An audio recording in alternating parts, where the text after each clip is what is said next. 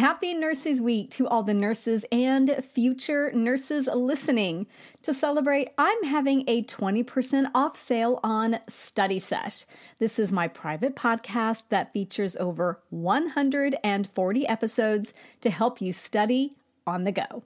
Formats include pod quizzes, power hour deep dives, drills, and case studies.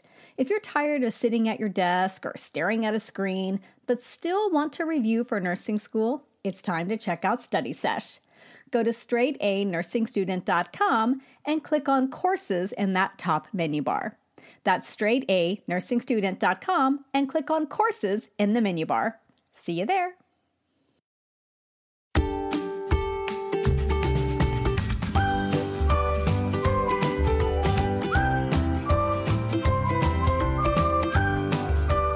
Well, hello there and welcome back to the Straight A Nursing Podcast. I'm Nurse Mo, and if this is your first time here, I am super excited that you're joining me today.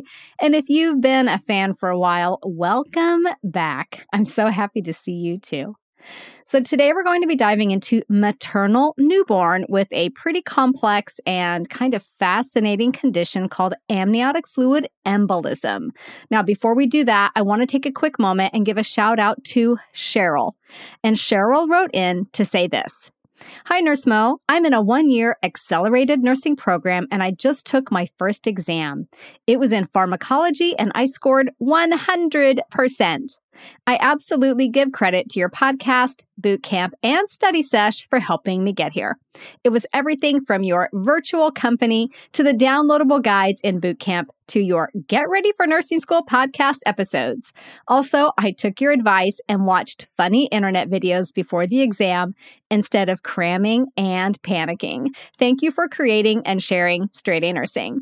Cheryl, I give you all the credit. You're the one who took the time to go through boot camp, to sign up for Study Sesh, do the pod quizzes, and listen to this podcast. So I think you're pretty awesome too. Okay, so today's topic is amniotic fluid embolism, sometimes referred to simply as AFE. And this is a life-threatening condition in which there is a severe reaction to the amniotic fluid and fetal debris that's in that fluid that enters maternal circulation during the birthing process, resulting in cardiovascular collapse.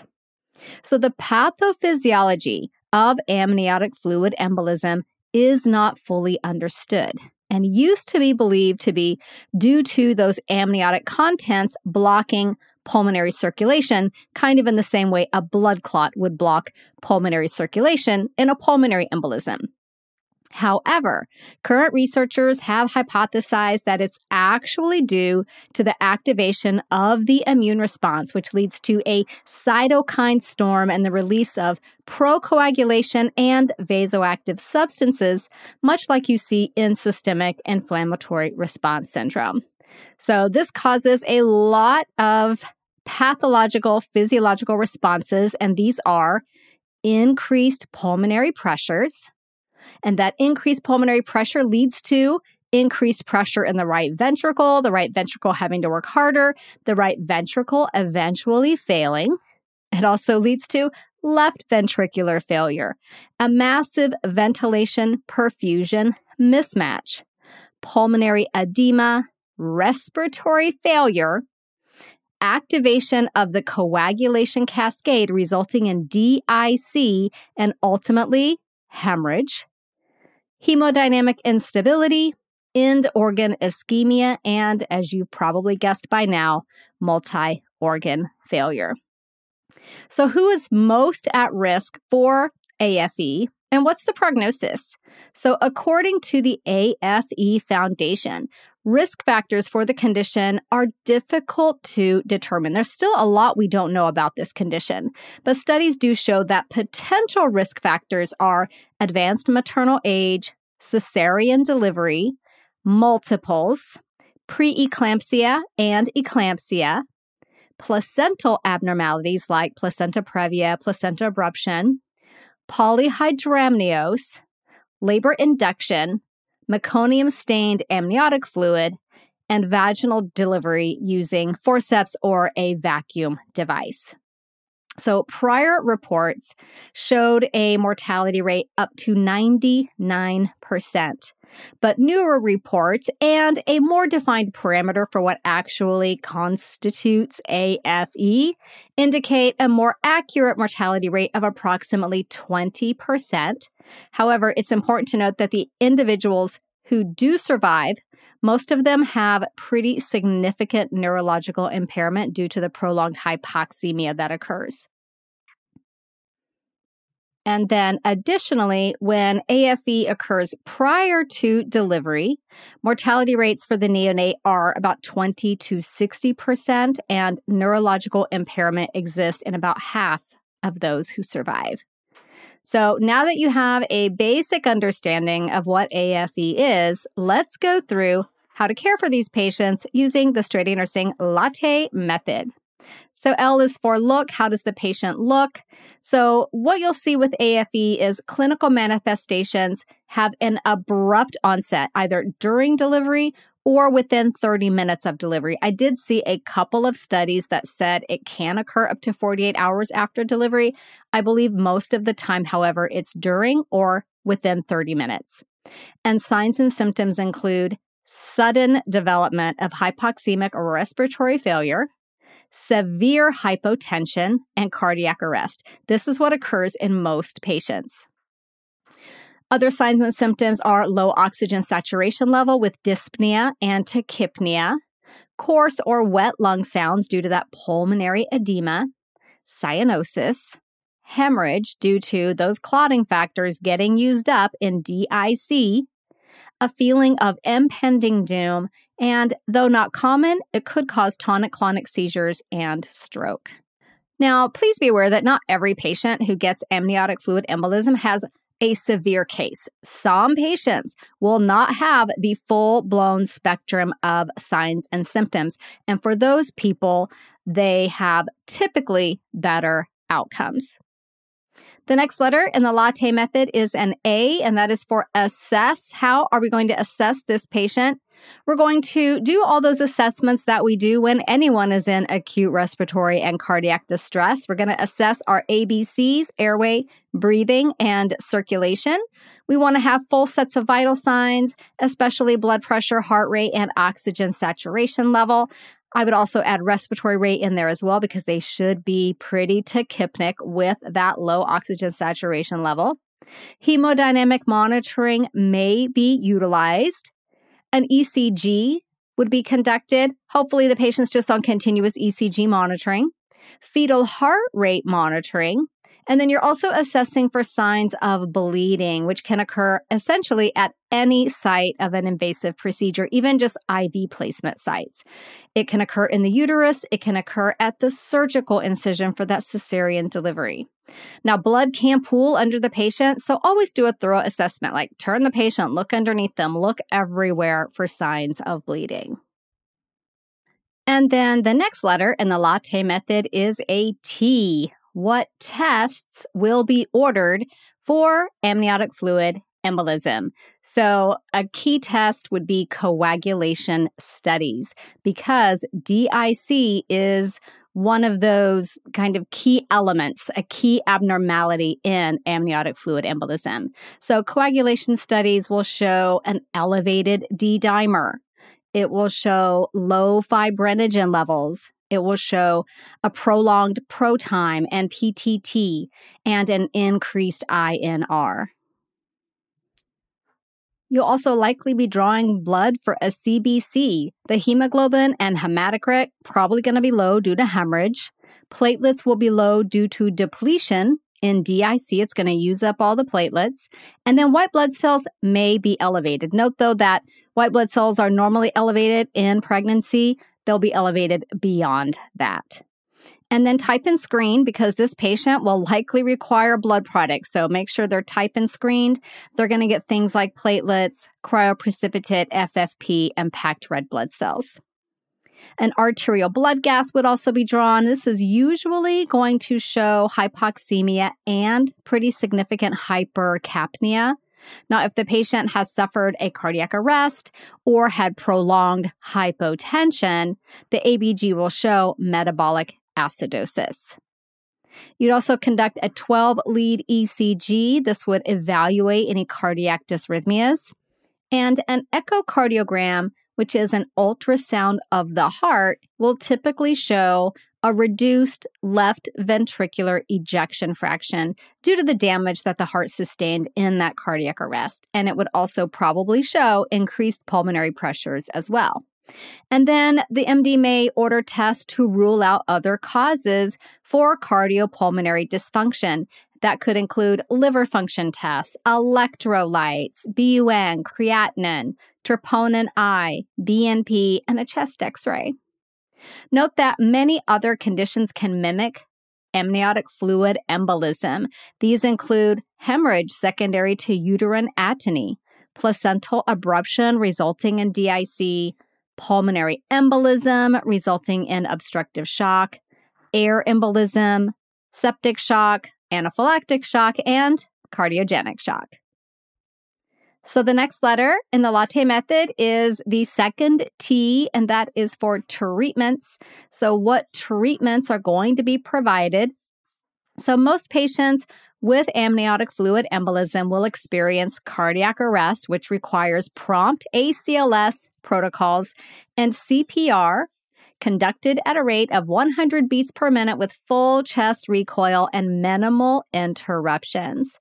Now, while someone's doing the CPR, because this individual is pregnant and supine, that uterus is placing pressure on the vena cava, which reduces preload. So while CPR is ongoing, there is a person who is responsible for manually displacing the uterus, and that gets the uterus off that vena cava so that we can increase preload and ultimately improve cardiac output.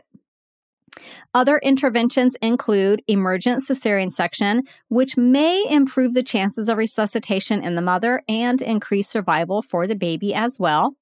Now, if no pulse is present after 4 minutes of CPR in the cases of cardiac arrest, a perimortem cesarean is conducted with a goal of having the baby delivered within 5 minutes of that arrest. As you can imagine, that happens incredibly quickly. Another intervention is to administer tranexamic acid for DIC, and this is usually administered as 1 gram given over 10 minutes intravenously. In cases of severe hemorrhage, you would administer fluids. You want to increase tissue perfusion. You want to increase preload, which will help increase cardiac output to improve tissue perfusion. But as soon as blood products are available, then you would switch from fluids to blood products. And in the cases of hemorrhage, you're giving packed red blood cells. Now, the patient may also be receiving platelets, FFP, and cryoprecipitate as needed. Now, the patient may not be hemorrhaging. The patient may simply be hypotensive. And in this patient, you would give fluid boluses, and you're going to be continuously monitoring this patient for signs of pulmonary edema.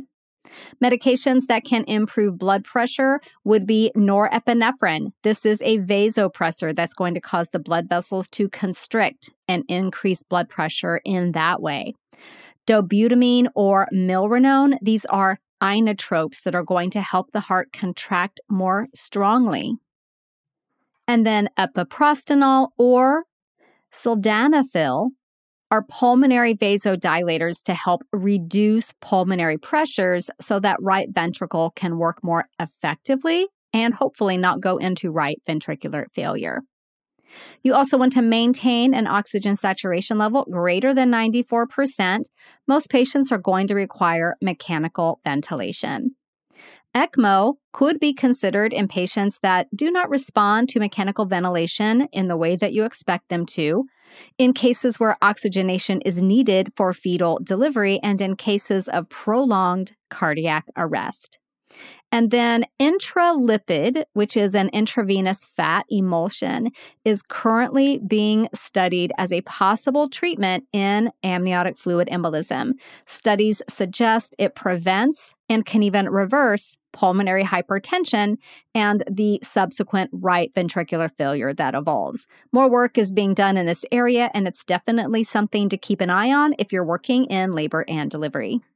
So the final letter in the latte method is an E. How do you educate the patient and the family? So amniotic fluid embolism, as you can imagine, can be incredibly distressing and overwhelming to family members.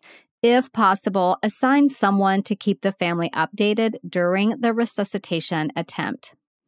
You want to debrief the family after the event and consider having a hospital chaplain present if that's appropriate. What should have been something very happy, very joyous, can quickly become a time of intense grief and anger and sorrow and disbelief. Now, if the patient or the baby survive, teach the family of the risk for neurological impairment that will be irreversible. For patients who survive, assure them that they did not do anything to cause the amniotic fluid embolism to occur. And then for patients who would like to have another baby, successful pregnancy after AFE is possible. So that's good news. And the risk of AFE recurring is unknown, as no recurrences have yet been reported as of today when I looked on UpToDate to verify that. You also want to provide information on support groups like the ones hosted by the AFE Foundation, and I'll put a link to that in the episode notes.